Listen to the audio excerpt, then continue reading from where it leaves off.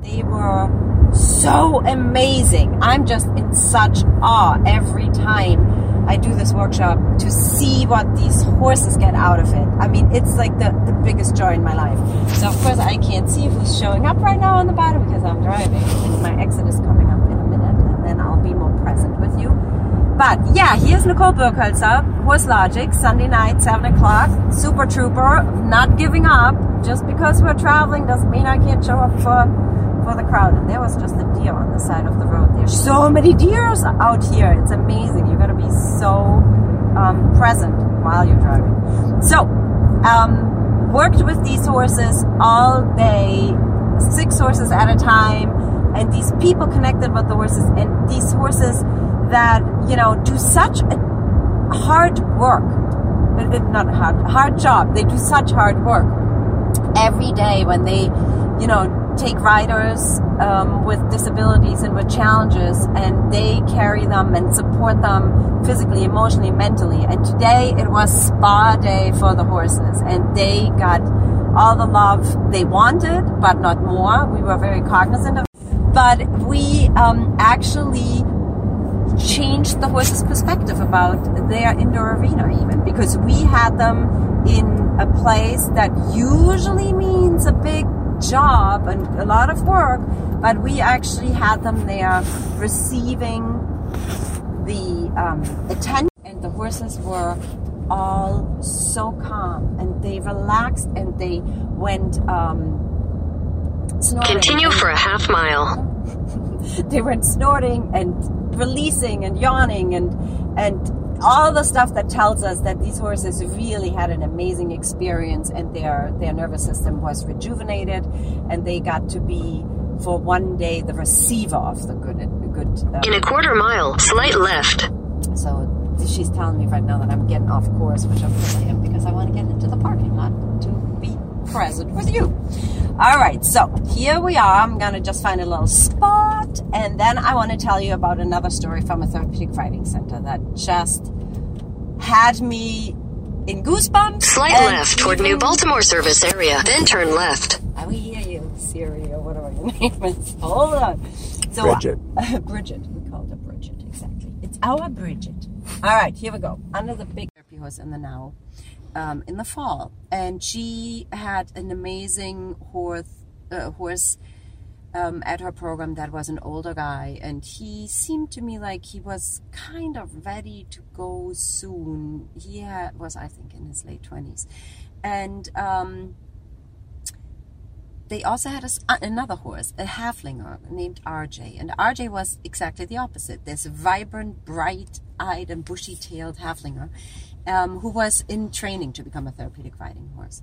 And the program director of the program actually really, I take it, enjoyed my work, that she actually drove from Pennsylvania last month to Massachusetts to join me for my chakra workshop, the one I talked to you about on the first live event.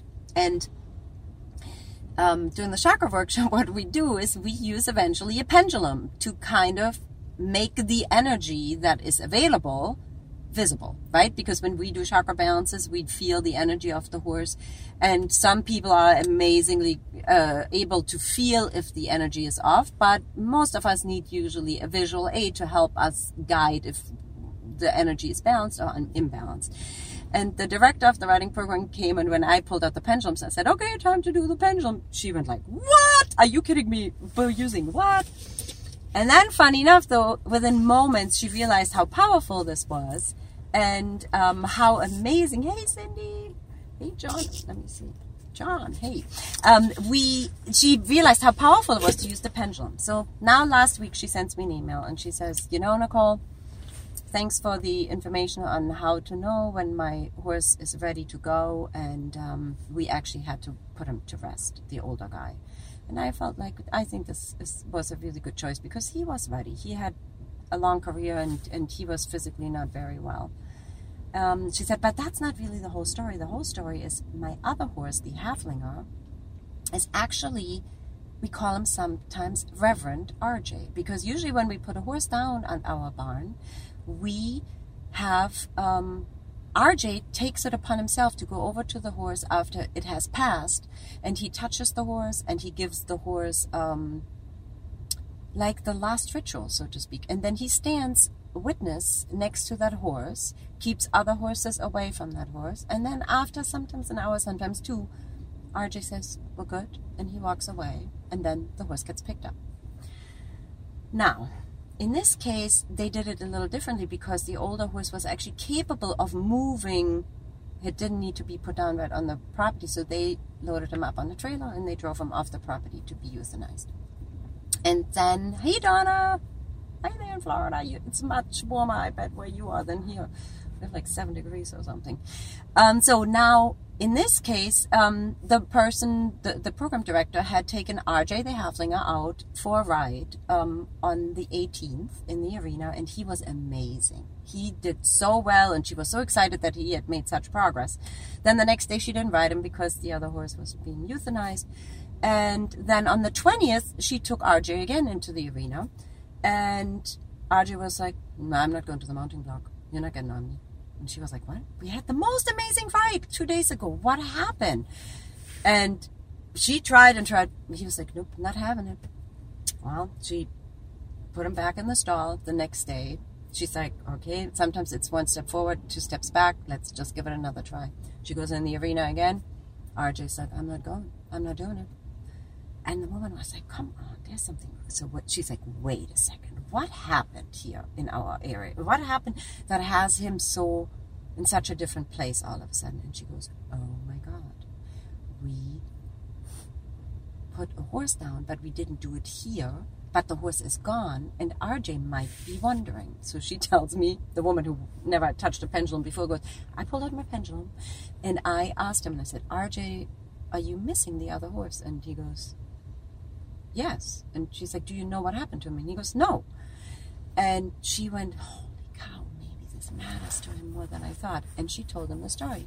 What happened, what the horse did at the program, why he had to leave, why she took him off the property. She gave him the whole spiel.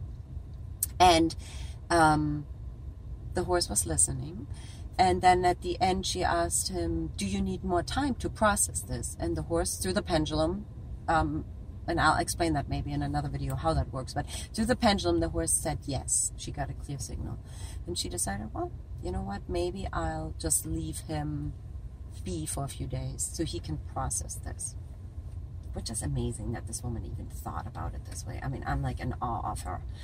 And she puts the horse back in the barn, and she left him alone, so to speak. I mean, obviously she cared for him, but she was not making any demands on him. And then she walked into the barn a few days later, and she felt there was a shift. And she felt RJ felt different. And so she said, let's try it again. And she brushed him up. She tacked him up. She took him in the arena to the mounting ram. No problem. Had a beautiful ride on him. Now, how amazing that this horse told her that something was off.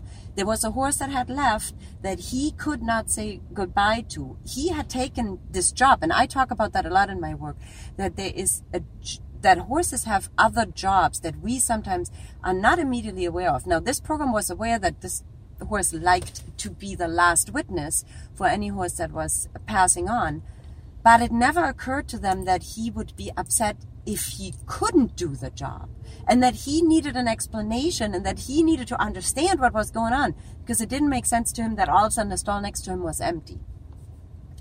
And how brilliant of this woman to not get all horse trainerish on him and being like, RJ, get your butt to the mounting ram and let's get going, and let's, make sure you are what